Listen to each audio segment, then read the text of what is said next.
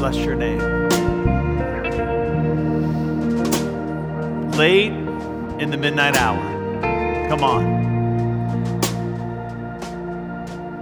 I thought we could take this moment before they are with us to pray for our college students that are going to be invading this neighborhood over the next couple of weeks. Because for some of them, it's late in the midnight hour. If you think back to your college days, because when I think back to my college days, for me, it was late in the midnight hour. My parents probably both needed knee replacements for praying for their son. Because for me, when I was heading off to college, I was like, whoo! Finally, I am free. Free like Jonah, right? Rushing right into the mouth of the whale, where I spent the next 4 years of my life. Graduate high school in 1985, right? Everything that you see in Stranger Things, that's our generation right there. That was real for us. Everything except for the upside down world. We didn't have that. But the music, the clothes, right? That was our culture. If you wanted to send someone mail, you had to put a stamp on it. You wanted to watch a movie, you had to buy a VHS tape. If you wanted to call someone and you weren't at home, you had to find a payphone. We'll explain what that is later to this little group over here. But it doesn't matter what generation it is. It doesn't matter what time and culture it is. Things that we read all the way back into the Old Testament and things that we're going to see far into our future, a lot of it, it's still the same. And there are people, often in their youth, that are just on the run from God. And I'm believing that this school year, as these college students roll back in, many of them, right, filling up this front center section where we see them during the school year, that this is going to be the year of their midnight hour, where God is going to intersect their life and set them on a new path. Father, I pray for these college students that are going to be filling these pews that are right here in front of us over the next several weeks, for the next several months, and for some of them for the next few years. And we pray over each of their lives right now in Jesus' name that this is going to be the year of their midnight hour. It's going to be the year of their redemption. It's going to be the year where they grow weary of running from you and find a newfound strength and a newfound desire to run towards you, to begin to chase after the things that are on your heart and not the things that draw them away. I pray for spiritual clarity. I pray for spiritual protection. I pray that you would rescue their hearts and their minds and to make them ready even now, even if they're coming with plans of raucous living, that they're going to find themselves soon chasing after a righteous way of life. Jesus, we think about your words in the Sermon on the Mount. Blessed are those who hunger and thirst for righteousness, and they will be filled. We pray for a filling in the lives of these college students, that 2019 and 2020 for them is going to be the year of their midnight hour. In Jesus' name, come on, and everybody said together, amen, amen. You can find your seat. Can you say thank you to the worship team?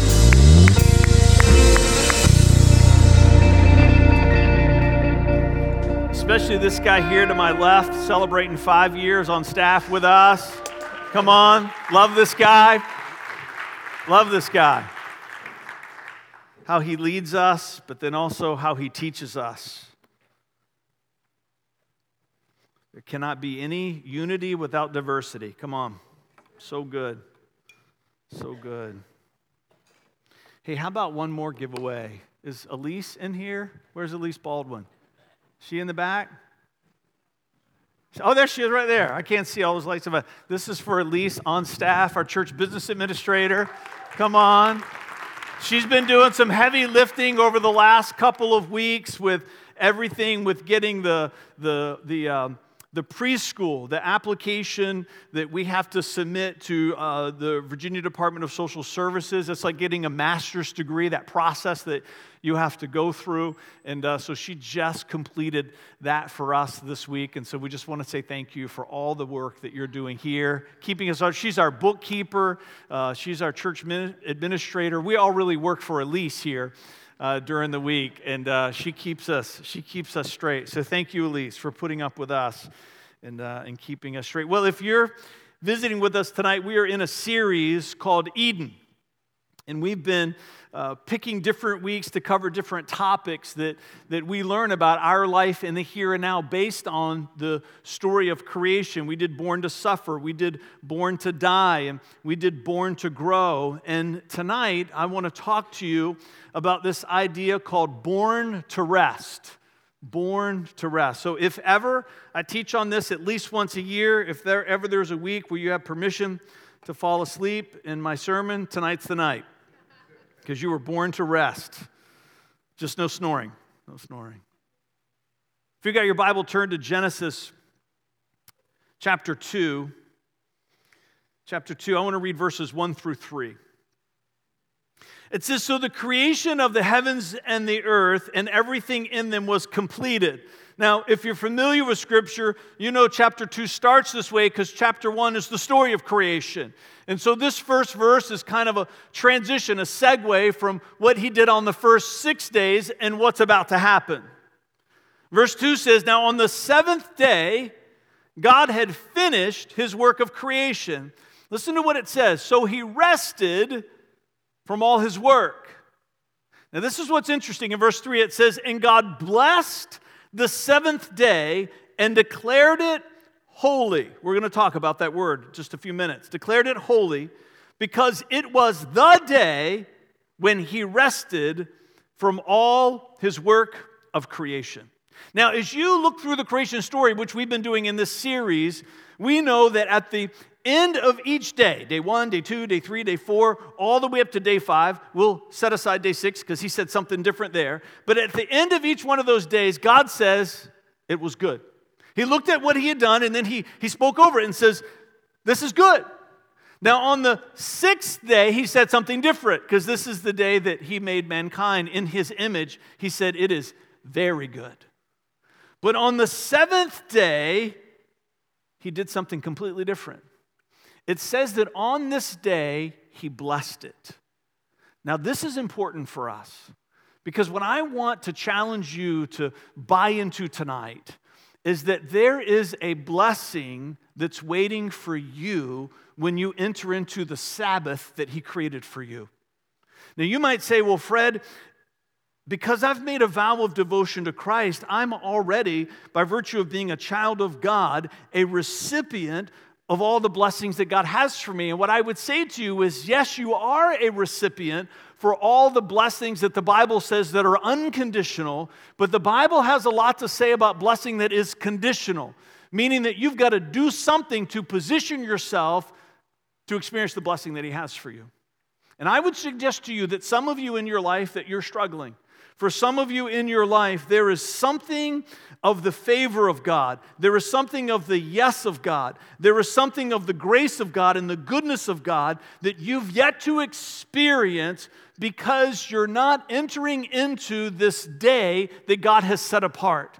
There's a blessing. He spoke a blessing over it. It's not just poetic language to tell a story. He's trying to teach us that there is something of himself that we will not experience until we leave behind the ordinary work and pace and routine of the 6 days of life and step into something that the Bible calls a Sabbath. And when you do, there is a blessing that you find in that place. Now, I don't know about you, but I want to experience every good and perfect thing that God has set aside for me in this human experience. It's why everything that we teach in this church is summed up right in this one phrase, heaven now, heaven forever. We're not going to experience all of the goodness of heaven that's promised to us through Christ here and now, but there are portions of it that God has set apart to give us a foretaste of what's to come. And there is a piece of heaven. There is a portion of heaven. There is a part of heaven that God has set apart in this world. It's what it means when he says he blessed it and he made it holy. It means that he created a way in this human experience to experience something of what's to come then so that we can have it now. And for some of you, you've never experienced it because you continue to live your life in the pace that this culture demands of us, and it robs you of something of the goodness of God that's waiting for you. And my hope that tonight, that you're going to be encouraged and inspired to begin to change your pace, that you're going to set aside a day, that you're going to find a way, that during your week, you're going to be able to enter into the Sabbath and find the blessing that he has for you. Hebrews 4:9 reads this way, "There remains therefore a rest for the people of God." There remains therefore a rest for the people of God. Now, we don't know who the writer of Hebrews is. We know the author, right, is the Holy Spirit, as with all the books of the Bible, but we don't know who the writer is. There's lots of conjecture of who it might be, but at the end of the day, we don't know. But whoever the writer of Hebrews was inspired by the Holy Spirit to make up a word. The word rest that you see here, and you see this in English translations all throughout the Bible, but in the original text, in Hebrews 4:9, in the Greek, it's the word sabbatismos. And when the writer of Hebrews penned that word, it had not been written before. Because there was not a word in any known language that they were aware of that could articulate and communicate what they were trying to say to the world. And the thought that the writer of Hebrews, inspired by the Holy Spirit, was trying to say to the world is that there is a rest that you and I can experience that will never be interrupted. Now, we like a little participation here at the City Life Church. So what are some things in your life where you've been interrupted and it's been frustrating? Somebody over here. Oh, sleep. How many, right? Sleep, right? Can I just leave my kids in the nursery a little bit longer, right? All the parents, right? We should just have nap mats set up in a room for all the parents, right? All right, I hear new ministry. Somebody else. When you're interrupted, that's frustrating. Hey, it's never been you though, right? I know. Somebody else. Something where you've been interrupted. Amy. Trying to talk to your spouse and the kids interrupt you. Yes, indeed. Somebody else. Janine. Building a deck. Greg, you didn't have anything to do with that interruption with building the deck, right? No. Okay, good. Somebody else. Something we've been interrupted and it's been frustrating. Anybody? Okay, up here. Drinking coffee. Listening to music. Video games. Anybody over here? How about when you're making a TikTok? Anybody ever interrupt you? Yeah, see? I know. Thank you. Fist bumps. Anybody from the youth? Yeah, I know. Thank you, Slaughters. Somebody else? Yes, ma'am. Traffic. Can we just pause for that one a little bit in the 757? Interrupted. Somebody else? Watching a movie? Reading? Somebody else? Who said I got one? Oh, in the balcony? Eating. Especially desserts, right? Don't interrupt my pie time. Praying. Nice skill. Quiet, right? When you're trying to have quiet time? Yes, ma'am. Right? We could just keep going. It's part of the human experience. I think it's why the Holy Spirit inspired the writer of Hebrews to make up a word that meant uninterrupted rest. Because it's so contrary to the human experience. We live in a world of constant interruption. And God says, when it comes to rest, when it comes to a sense of stillness and peace and contentment, that no matter what's happening around you, you never have to be interrupted from that. That you can live in that place where deep in your heart, there is a trust and a belief in the goodness of God that cannot be displaced by any circumstance. Now, we're not going to do these for the sake of time tonight. We could do a whole series on rest. We've done that before here at the church, but I believe in Hebrews chapter 4, we're given 4 specific kinds of rest. And the reason why rest can be interrupted is not because you can nap for the rest of your life, but because rest covers more than just our physical well-being. The writer of Hebrews talks about something that I believe is called paternal rest.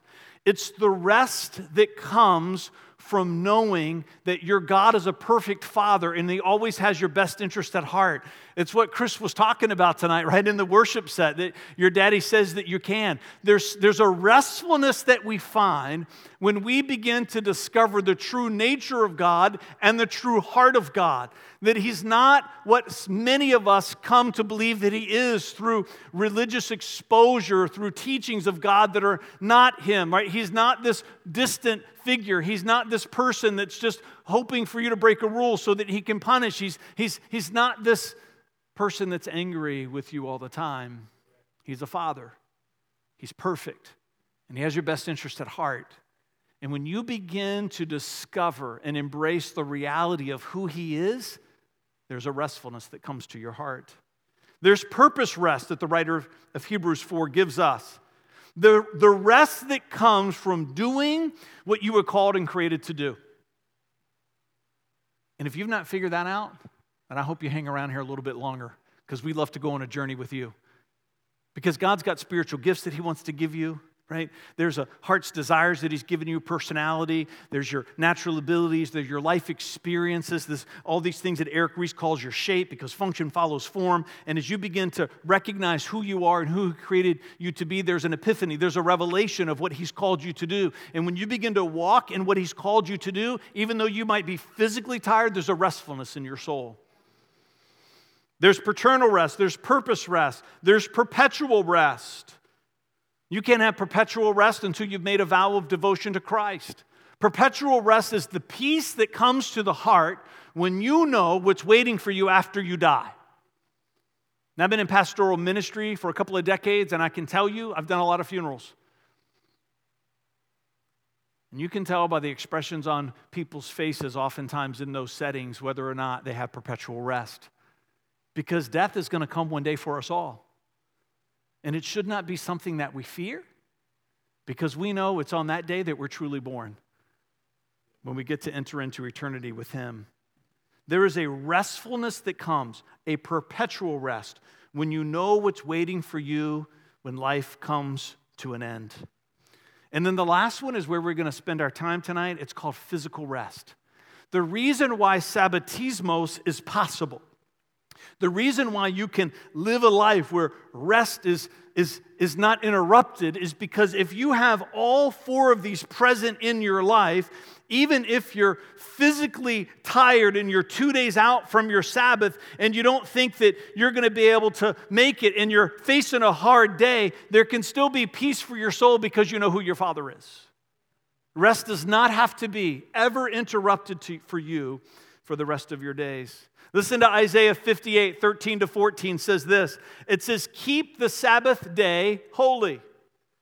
Don't pursue your own interests on that day, but enjoy the Sabbath and speak of it with delight as the Lord's holy day. Honor the Sabbath in everything you do on that day, and don't follow your own desires or talk idly. What's Isaiah saying? Isaiah is saying this day should be different from your other days. We're going to talk about it tonight. It doesn't mean that your day has to be sedentary. For some of you, you're going to rest through activity. For some of you, you're going to find a sense of rejuvenation by being active. It's just your activity that rejuvenates should be different from the activity of the other 6 days. It's a day that is set apart. It's a day that's supposed to look different. It's a day that's supposed to feel different. Listen to what Isaiah says. Then the Lord will be your delight. What's that talking about? It's talking about the blessing in Genesis 2 because it's conditional. You've got to enter in to find this measure of the delight of God over your life. Listen to what he says. I will give you great honor and satisfy you with the inheritance I promised to your ancestor Jacob. What does that mean? It means all the promises that are in this book are for you. But some of them you'll never have until you step into the condition that's laid out for you. I, the Lord, have spoken. Why does he say that? Because he wants us to understand this isn't just poetic language. This isn't hyperbole. It's a promise. And it's a promise for each of us. Now, when you're trying to figure out whether this day that's called a day of rest, a Sabbath day that should be set apart, whether or not it's truly different for you than it is than the other days, there are three distinct words that the Bible gives us that we can overlay onto that day as a test. You can test that day. And those three words are Shabbat, Kadash, and Nuach. It's Hebrew. Now let me read you this verse, then I want to give you a definition for each one of those words. This is Exodus 20, 8 through 11. It says, remember to observe the Sabbath day by keeping it holy. You have 6 days each week for your ordinary work, but the seventh day is a Sabbath day of rest dedicated to the Lord your God. And on that day, no one in your household may do any work. This includes you, your sons, your daughters, your male and female servants, your livestock, and any foreigners living among you, just like Chick-fil-A. Okay? I'm just saying, it's one of the benefits of Saturday church. You can still get your nuggets. For in 6 days the Lord made the heavens and the earth, the sea, and everything in them, but on the seventh day he rested. And that is why the Lord blessed the Sabbath day and set it apart as holy. Shabbat, Kadash, and Nuach. Listen to what Shabbat, which is translated for us Sabbath, it means to repose. That is to desist from exertion, to cease, to celebrate, to leave, and put away or to put down, to make to rest, to rid, to still, and to take away, just like the definition on the screen. See, this is one of the words that we're given. It's a gift so that you can understand what this means. So that when you're trying to set aside a day every week to rest, we're going to get into this because I don't think to God anymore it matters what day it is. We don't meet on Saturday because we believe that Sunday has to be the day of rest. We meet on Saturday because it makes it possible with the flow of life for a lot of people to make Sunday their Sabbath. But for you, you might have to work on Sundays. So you've got to find a way to put that day of rest on a different day. See, part of interpreting the Old Testament for how it applies today is to understand the difference between the principle and the practice. There was a lot that was a cultural practice that we have to leave behind, but the principle, it's got to carry through. Kadash, it's to be clean, ceremonially or morally. It means that it is a day where you take a stand with the temptation that you struggle with and say, not today.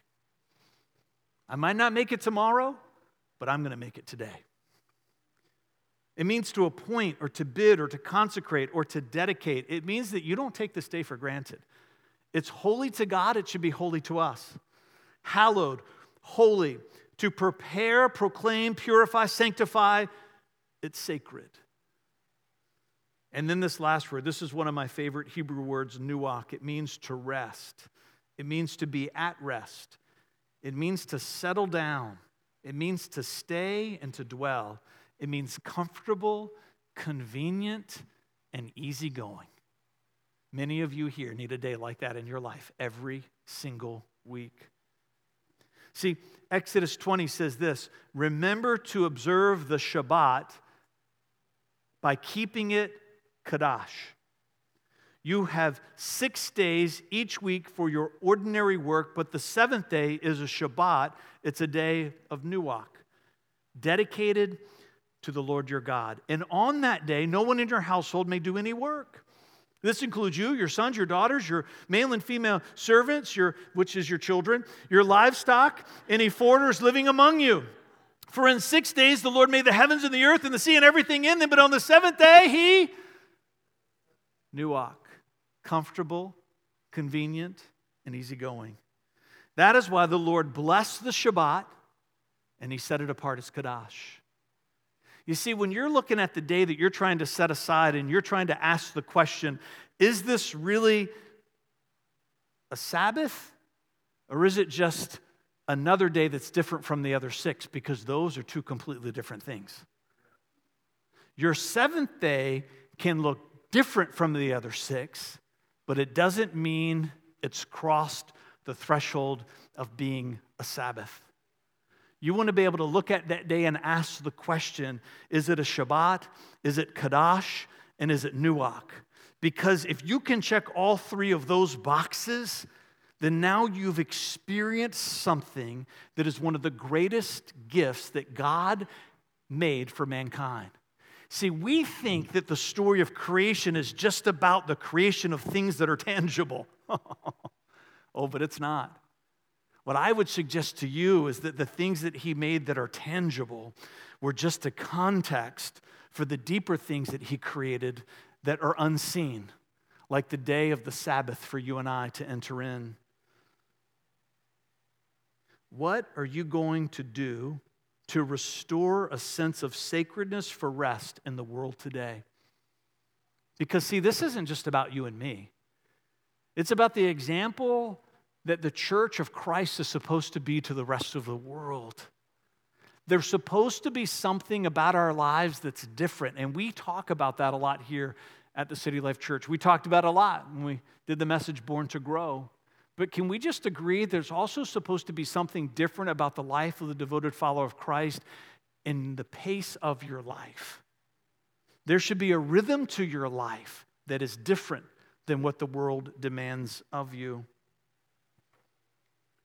Now, I'm going to get into some practical steps in a little bit, and for some of you, you might be thinking, Fred, I hear what you're saying, but I just want you to know that what you're asking of me is impossible. Because for some of you, it might mean scaling back activity. For some of you, it could literally mean a change in your standard of living in the sense that it's going to go down. And what I would say to you is that at some point in your life, you've got to ask yourself some hard questions. Are you going to trust that the creator of the universe has your best interest at heart or not? Are you going to trust the wisdom of God's word or not? There are times in all of our lives where our lives come up against the Word of God and where it's not in alignment. I would say take a step of faith, bring it into alignment, even if it seems like on the surface you're going to end up with something less. If you submit your life to the wisdom of this book, you'll always end up with more. You will always end up with more. The math of God is always multiplication, even if it comes first through subtraction. That wasn't in my notes. Somebody should write that down. Text that to me later. We vote on elders here at the City Life Church because we believe that ministry should happen through teams. If you've not been to our new website, which is pretty awesome if I do say so myself, but we talk about our commitment to team-based ministry here at this church, why it's safe, what leadership is for us. We give you a definition of what we practice. Many of you have been a part of this church long enough to be in sacred meetings at our annual business meeting where we vote on elders. It's serious to us. Asking people to lead us spiritually. People that Vanessa and I too are completely submitted to in every way. What if we were voting on elders tonight? What if? What if? And I brought some people up here and said, these are the people that we believe that God has called to help lead this church. But I just need to talk with you about some things that we've observed in their life, but we feel like they're still qualified. You tracking with me? What if the first thing on my list is that they worshiped other gods and actively participated in other religions? Right? I know. What if I said we realize that they have an Etsy store where they make idols and they sell them, they pray to them, they worship them? What if I said they spoke with profanity, especially using God and Jesus as curse words, taking the Lord's name in vain? Some people are like, what kind of church is this? Right? It's making you uncomfortable right now to even think about it. It seems so extreme, right? You're like, Fred, this is a ridiculous example because who would ever do that? What if I said they speak disrespectfully to their parents and speak of them publicly in derogatory ways? What if I said they openly endorse murder out of vengeance and anger as being appropriate? What if I said they practiced an open marriage relationship with their spouse? What if I said they believe that dishonesty for personal gain is just a natural part of life? What if I said that they believe that giving false testimony was okay because most people are guilty of something? What if I said they believe that envying your neighbor's possessions is a great way to motivate yourself to get more stuff? Yeah, if we ever become that church, I hope you find another church. Somebody tell me where those 9 things come from. Yeah, how many? I'm sorry, how many? Yeah, what's the one on that list that I left out? Yeah.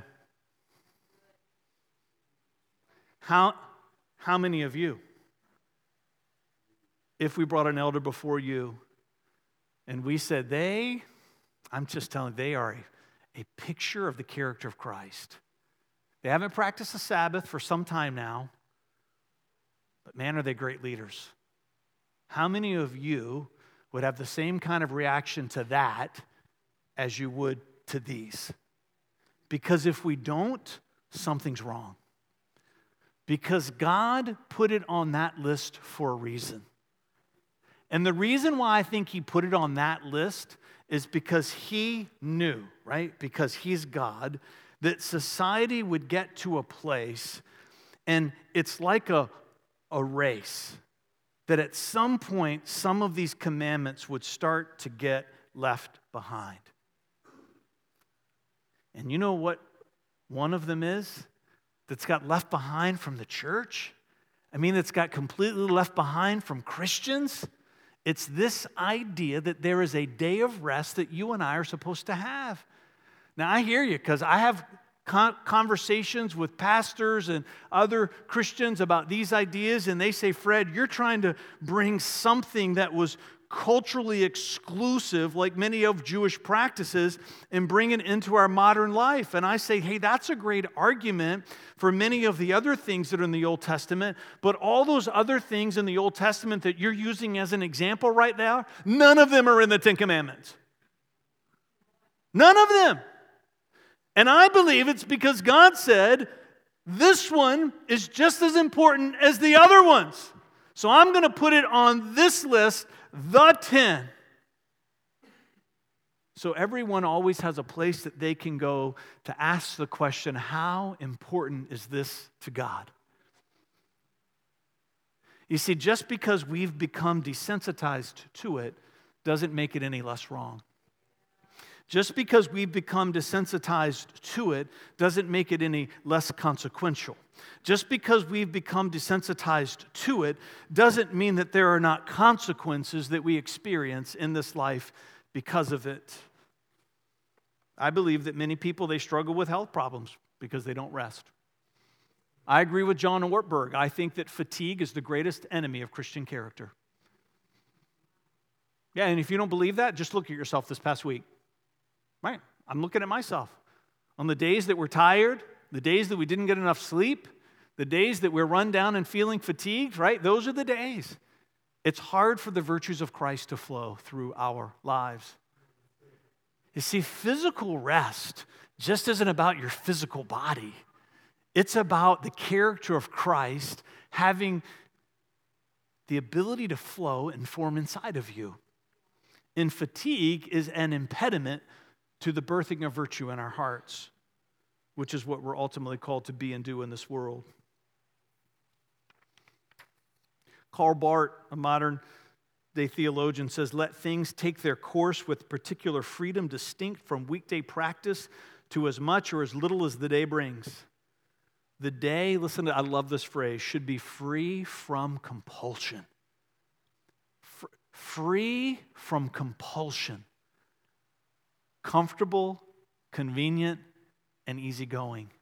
See, free from compulsion means that you're supposed to have a 24-hour period every day of your life where you're not driven by obligation.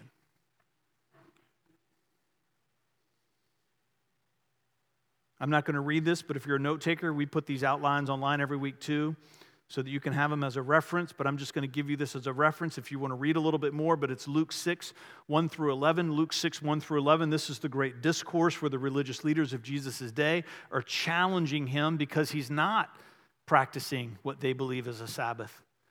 It's important for us because this is where Jesus lays down a filter for you and me that's important. When we're trying to understand what a Sabbath is supposed to look like. It's in Luke 6, 1 through 11, where Jesus says it's about rest, it's not about rules. It's about rest, it's not about rules. Meaning that the way you rest might look differently than the way that I rest. It doesn't mean that we have to do it the same way. It doesn't mean we have to have the same restrictions. See, that was one of the ways that the religious leaders of Jesus' day was violating the practice of the Sabbath, is that they had so many rules that they had heaped upon them that it was impossible for them to enter rest because they were so stressed out as to whether or not they were going to break a rule. Let me give you one of these rules. This is true. In Jesus' day, it was against Jewish law to practice medicine on the Sabbath day. Couldn't practice medicine. So if you had a toothache, and a homeopathic remedy then was to swish vinegar around in your mouth. This is real. In Jesus' day, if you were to have a toothache and you were to take a mouthful of vinegar and swish it around in your mouth, if you spit it out, you would get in trouble with your rabbi because that was practicing medicine, so you had to swallow it because that was considered eating. Yeah, who wants to grow up under that type of legalism? That's not what we're talking about tonight. We're talking about being bound to a promise, but being free to understand how God is going to see that promise played out in your life. See, what we're bound to is Shabbat. What we're bound to is Kadash. What we're bound to is Nuach. But how that plays out and what that looks like in your life versus my life, it can be very different. The question is, when you come out of the other side of that 24 hours, are you refreshed and are you rejuvenated?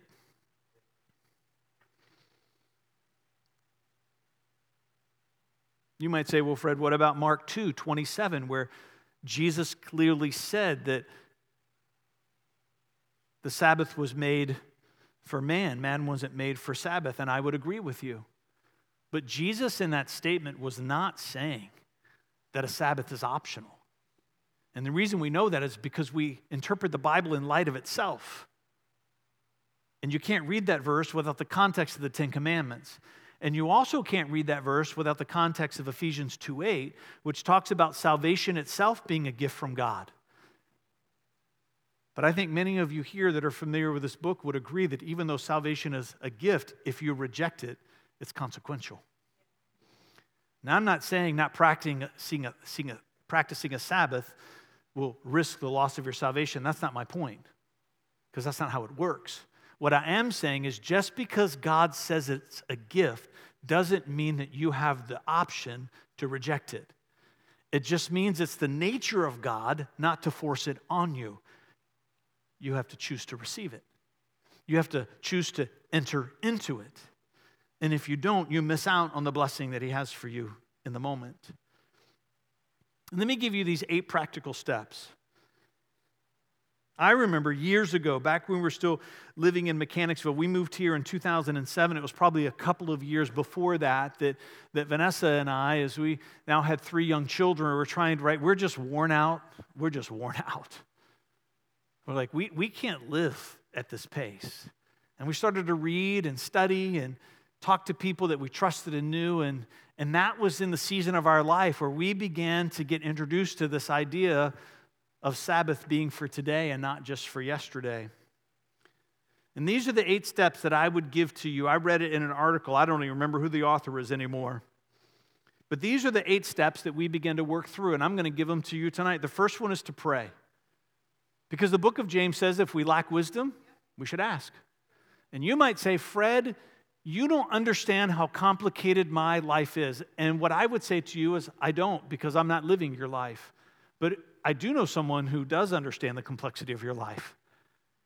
And that if He requires this of us, then He's going to lead you through the complexity of that life to find a way to walk in truth to His Word. So the first thing you should do is you should begin to pray. If you're married, begin to pray together. If you have children, begin to pray with them and begin to ask God, give us wisdom for how we can begin to put into practice this idea of a weekly Sabbath. The second thing I would say to you is you have to invest in that. We preach on stewardship. We preach on having a practice. I hope you're living by a budget. If you're just winging it out there, then that's another sermon for another time. But you should have a financial plan for your family. You should have line items that govern your spending. You know what's tied with divorce in America? Infidelity is top. But you know what's tied with that? Is financial disagreement. Yeah. 50% of all marriages end in divorce, and tied for first is infidelity, financial stress. You should have a financial plan. And you should have a budget for resting for your family. So if there are activities that you can do, things that you enjoy as a family, there's a spillover benefit, which we'll be having a life group that we do every year, that Vanessa teaches based on the curriculum of Growing Kids God's Way. We talk about the importance of having a family identity. One of the great ways that you have a family identity is that you rest together. Number 3 is you have to protect this day. If you leave here tonight and say, you know what, we're going to do it, all hell is going to break loose on your life for the next 60 days. I'm just telling you. You know it's true. When you come to a place in your journey as a devoted follower of Christ and you want to take a step to bring your life into alignment with the Word of God, there are alarm bells that go off all throughout hell. I'm telling you. I believe in what this book says, that we have an enemy of our soul. He does not want you to have the vigor and the enthusiasm and the passion that Christ wants you to have, because then that means you're going to be able to have even greater authority over Him than you already do. He doesn't want you to enter into the fullness of God. He doesn't want you to discover the blessing that's waiting for you on that day. He doesn't want you to have it too just because misery loves company. When He rebelled in heaven and He was cast out, His great desire is to take as many people with Him. And I hope this message tonight is going to teach you something to stand against the work that He brings against you. You are going to have to protect that day. You got to put boundaries in place. It might be routines with family and friends. They know you to be a certain person and to live a certain way. And one of the hardest things to do in this life is to break free from the expectations of others. You're going to have to come up with a plan, and you're going to have to protect that day for your family. It's going to require you to say no to people. It's going to require you to say to some things that can wait until tomorrow. You've got to have some flexibility. This is important, this 4th one. You got to have flexibility.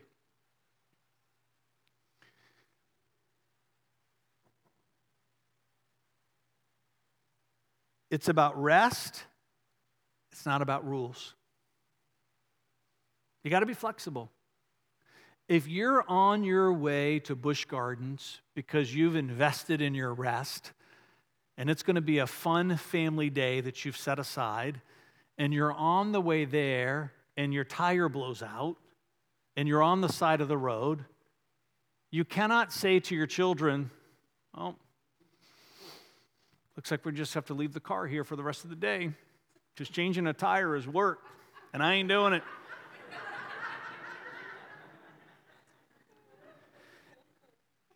If it's your day off, and there's a thunderstorm, and a tree falls on your neighbor's house, and the 80-year-old widow that lives there by herself comes and knocks on your door,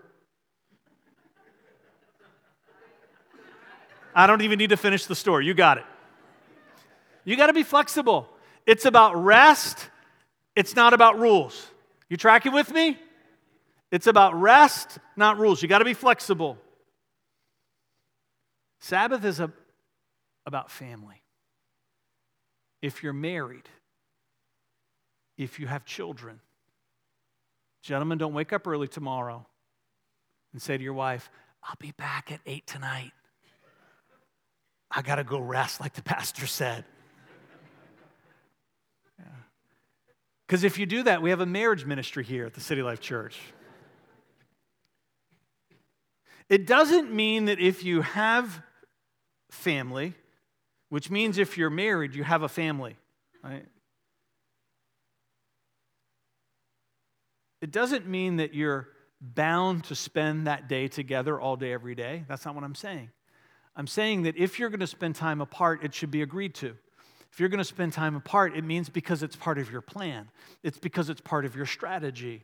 For some people in your family, you might be introvert. Like me, I'm a naturally introverted person. I need time alone to rejuvenate. For some of you, you're extreme extroverts. The idea of being by yourself for a minute is excruciating. right? You've got to understand that in your family, you've got all kinds of different personality types and different needs. You're going to have some people that rest through being sedentary. For me to rest, I need inactivity. I need couch potato time. Vanessa, if you know her, right?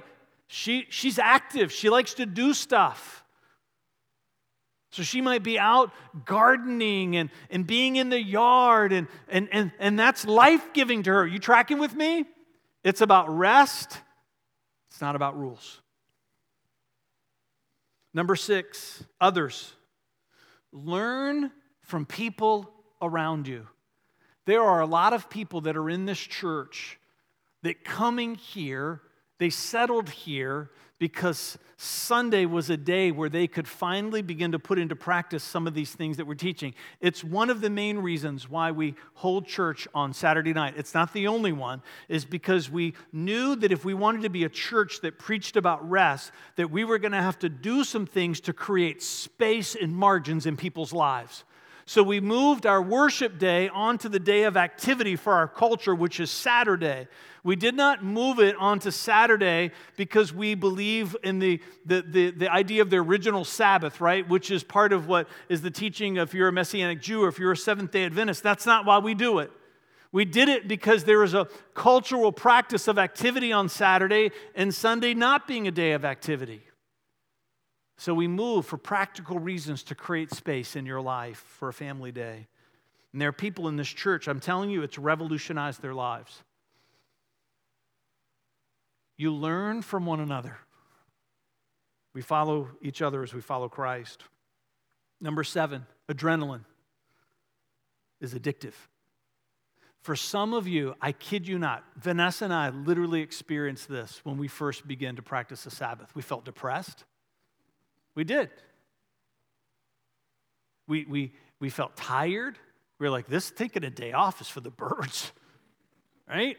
I feel worse because I took a day off today than if I hadn't. You know why that is? Because our bodies were chemically addicted to the adrenaline that we were used to experiencing, that we had to literally detox, and it took time.